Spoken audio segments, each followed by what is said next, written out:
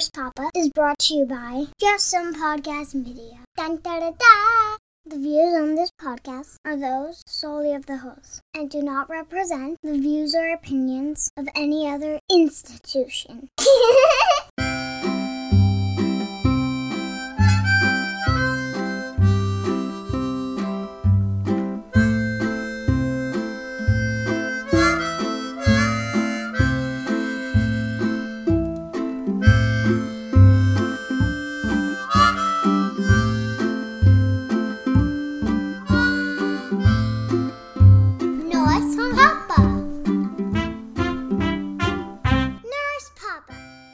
Welcome to Nurse Papa, a podcast from the heart and mind of a pediatric oncology nurse and father. In each episode, I take a deep dive into a story of parenthood, or I tackle a parenting question from one of my loyal listeners in a segment called Dear Nurse Papa. In either case, I hope to come out on the other side with a better understanding of what makes kids and their parents tick. I'm back with yet another tale from Nurse Papa. Before I return to my regular scheduled programming of the hijinks of parenting to young kids, I'd like to tell one more story from my recent book, Nurse Papa, 16 Meditations on Parenthood from a Pediatric Oncology Nurse. Everything in this world has an origin, and this book is no different. It all started over 5 years from today with a teenage boy who I met in the hospital. His name was Jason.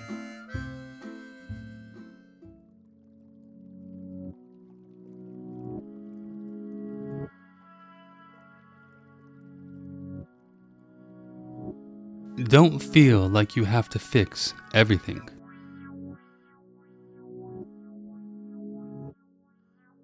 With my 2 kids, I often feel challenged to make everything all right. The goal is impossible.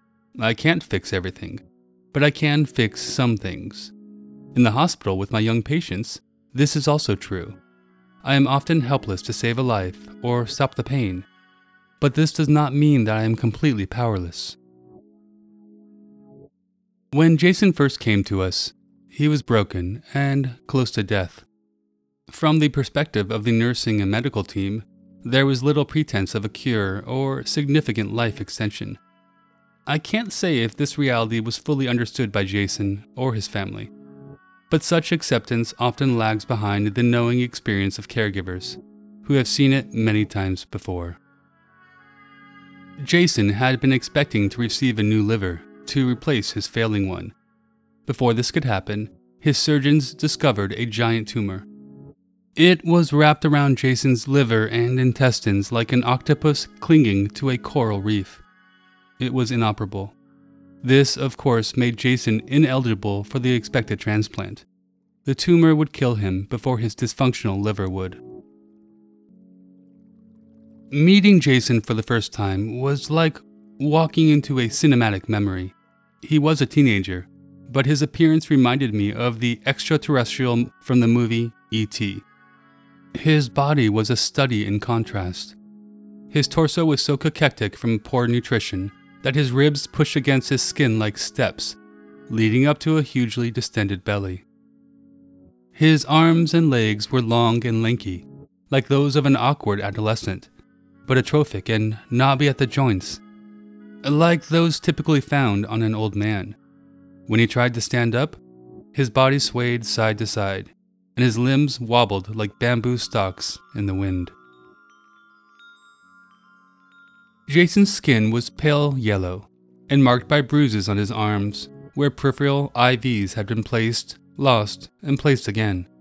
His hair, ruffled and unkempt, was reddish-brown. It stood on top of a pale and slightly pocked face that was dominated by thick eyeglasses, resting upon a sharp and narrow nose. He often squinted myopically through the lenses at his slender, fingered hands, contemplating his fingernails, which were unexpectedly long. At times, Jason's room seemed more like a setting for a family reunion than a hospital room. There was a rotating cast of aunts and uncles, milling about above a troop of young, cow-licked cousins, playing among themselves on the floor. I sometimes needed to strategically weave through a few relatives to get to Jason, my patient. Despite the noisy chaos of his family, Jason did not interact much except to occasionally ask for something he needed, or to whisper some soft, secret words in his dad's ear. When the effort of speech was too much for him, he would slowly raise a shaking arm, tethered by IV lines. It was a gesture meant to silence the room, enough to allow him an audience. His family, loud and boisterous, quickly hushed as we all awaited direction to assist him. More often than not, Jason's hand returned to earth with no clear message delivered, other than his obvious frustration. When Jason first spoke directly to me, I couldn't make out his words. His muffled voice came out in a nearly indiscernible whisper from a set of pale, chapped lips, as if some invisible hand was pulling the words back down his throat. In order to understand what he was saying, I had to place my ear very close to his face. In this very intimate position, I could feel his irregular breaths on my cheek, and see his heart beating softly on the surface of his chest. "Where's my dad?" he asked again after clearing his throat, and this time I understood him. Jason's dad, a small man with buzzed hair and a receding hairline, had sad, squinty eyes that did not match the ever-present grin on his face. He had stepped out to get something from the nearby van he had been sleeping in. Normally, though, he was a fixture in Jason's room. He was constantly joking around with his son, affectionately touching him, and engaging with him in a goofy way. Although his encouraging quips were often strange and slightly inappropriate, he seemed to be the perfect antidote to the sometimes impenetrably somber situation Jason found himself in. At one point, Jason's dad admitted to me with a secretive smirk that he had been circumspectly supplying his son with medical marijuana suppositories to help ease his discomfort. "I'll do whatever I have to do to make him feel better," he told me. Before having kids of my own, I wondered how these sick children could face their circumstances in a way that was positive and heartening, rather than just depressing. How did their parents support and nurture a process that's end was often the death of their child? Jason's dad, and many parents like him, have shown me that there is a way to reframe the pain by accepting it and finding the joy that exists in living while also dying.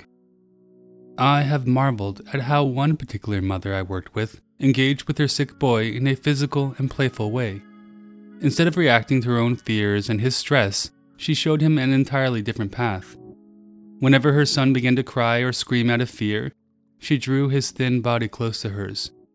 With her face pressed lightly against his cheek, she whispered sweet words into his ear. She pulled playfully at his toes, each of which had a name, until he was once again giggling and smiling. Most likely, she was quieting her own inner turmoil too. Although he eventually passed away, the life he lived in those last few months seemed somehow so full and meaningful. It was his mother who made that possible. I learned to use a very similar tactic of redirection with my own kids at home. When my daughter is intractably upset and writhing on the floor because I will not give her what she wants, I try to get right down on the floor with her and provide the very thing she needs. My love, my attention, my presence. I gently tickle her ribs or her tiny feet until she can no longer suppress the giggles she is trying so hard to hold back. If more is required, I nuzzle a piggishly snorting nose upon her neck and pretend to feast on her chin until she is laughing and has forgotten that she was ever sad. This silly connection also helps me forget how annoyed I just was. It resets us both. Without altering the circumstances that were causing her pain, I help change how she relates to it. These are the moments when I am the most successful in my role as a parent. The times when I fail miserably are when I question her existential pain altogether, when I disregard it rather than nurture and reframe it. As his days in our care passed into weeks, even Jason's father was unable to comfort his son. Jason's intense physical agony would often break through the strong medications he was receiving. Nothing was working to cool the fire within him, and lacking any other resource, Jason just began to shut down, to fully retreat within himself. In a way, Jason's pain became his whole identity. the only face he presented to the world around him. It was difficult to know anything about him beyond the physical torment that dominated his daily existence. Just as he had no foreseeable future, it seemed to me, illogically, that he had no past as well, that he had always suffered like this. He was a body in pain, waiting to die. Even though Jason was not the first patient I had seen suffering before death, the experience touched me in a new and uncomfortable way. My son, still incubating in his mom's womb, was about to be born a few weeks into the future. In my mind, I could not reconcile the hopeful anticipation I felt for the arrival of my new child with the grotesque pain that was Jason's as he prepared to leave the same world. I desperately wanted to change it, to make it all right, but it wasn't. That reality left me feeling impotent and useless. I thought that I was powerless to help this boy, but I was wrong. Although they influence each other, physical pain is different than existential pain. I stumbled upon a way to help Jason relate differently to his emotional distress, even though I could do little to soothe the distress in his body. Jason had not allowed us to bathe him in many days. Even the most modest exertion left him dazed and sapped of energy. Also, I imagined that something as mundane as a bath must seem so trivial when you are young and dying. After some gentle coaxing, and mostly so I would finally leave him alone, Jason agreed to let me wash him. He was so weak that it required 3 of us to do the job in a way that he could physically bear. Like dance partners in some sad waltz, Jason and I stood facing each other, his arms draped limply over my shoulders. He was fully naked. I held him firmly under his arms as my colleagues bathed him, scrubbed his bony back, shampooed his stringy and mussed hair. The side of Jason's face lightly touched mine as we stood there, and again, I could hear him breathing sharp, clipped inhalations. Though we washed him quite gently, it was clear that the experience was very uncomfortable. When one of us touched him in the wrong way, his long fingernails pressed firmly into my skin. It felt as if his hands were trying to claw their way out of a deep hole. He was shivering and shaking.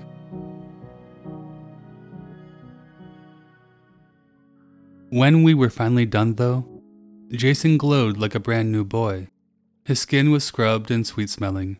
His damp hair was now neatly parted to one side. As he lay back on a freshly made bed, he clasped both his hands gently behind his neck in a state of gentle repose. I smiled at him. Regarding me through his thick eyeglasses, he seemed to actually see me for the first time, and a faint smile, which I had never seen before, rested on his pale face. He shifted his gaze to the ceiling and took in a deep, cleansing breath. In that moment, Jason looked more like a relaxed sunbather on a balmy beach than a dying boy in a hospital bed.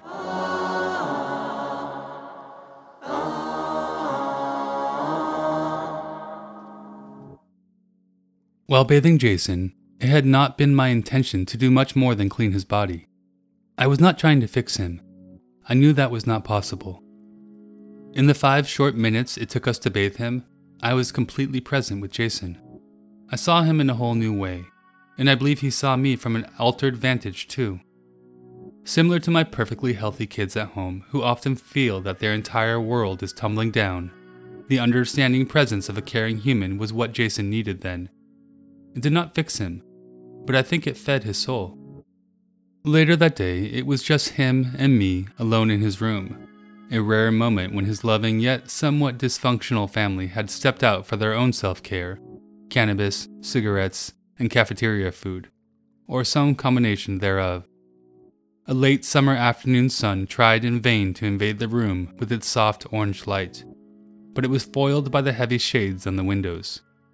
The room felt womb-like, a cave for 2 people. It was so quiet I could hear the soft motor of the IV pump delivering its medication to its target. This boy. Jason was still basking in the glow of his bath, and I had thought he was sleeping when he suddenly spoke to me.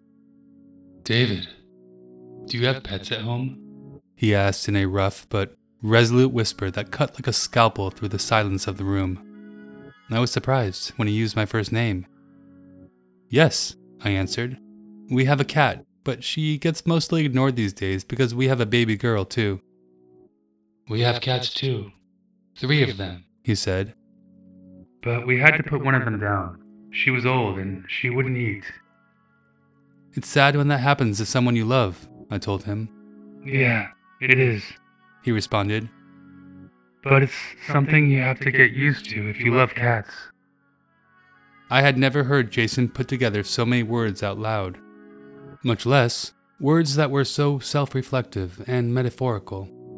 I can only believe that the calm and intimate moments we had experienced that afternoon had helped him find the words to share with me. It is something you have to get used to if you love cats. Those words echoed in my mind again and again as I and many others cared for Jason over the next couple of weeks.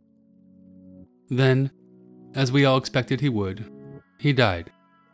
Miko, the nurse who was taking care of Jason the night he passed away, instinctively placed her hand on the head of Jason's dad as he knelt crying beside his son. As she comforted this grieving father, tears streamed silently down her cheeks too.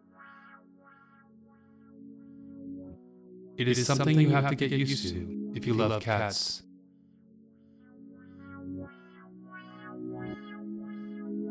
Thank you for listening to this episode of Nurse Papa. You'll find this story and so much more that might just change how you look at life and indeed parenting. Nurse Papa has been my labor of love, but it offers much more than my own perspective. In this book, you'll learn from the voices of seasoned nurses, some of my young patients, and these patients' parents, each adding their own personal perspective about love, life, death, and learning. Nurse Papa is now available for purchase on Amazon and other bookseller sites. Please consider picking up a copy and, when you're done, leaving a public review on Amazon, Goodreads, or anywhere else where people go to find meaningful books. Thank you so much for your support, and stay tuned for the next episode of the Nurse Papa podcast.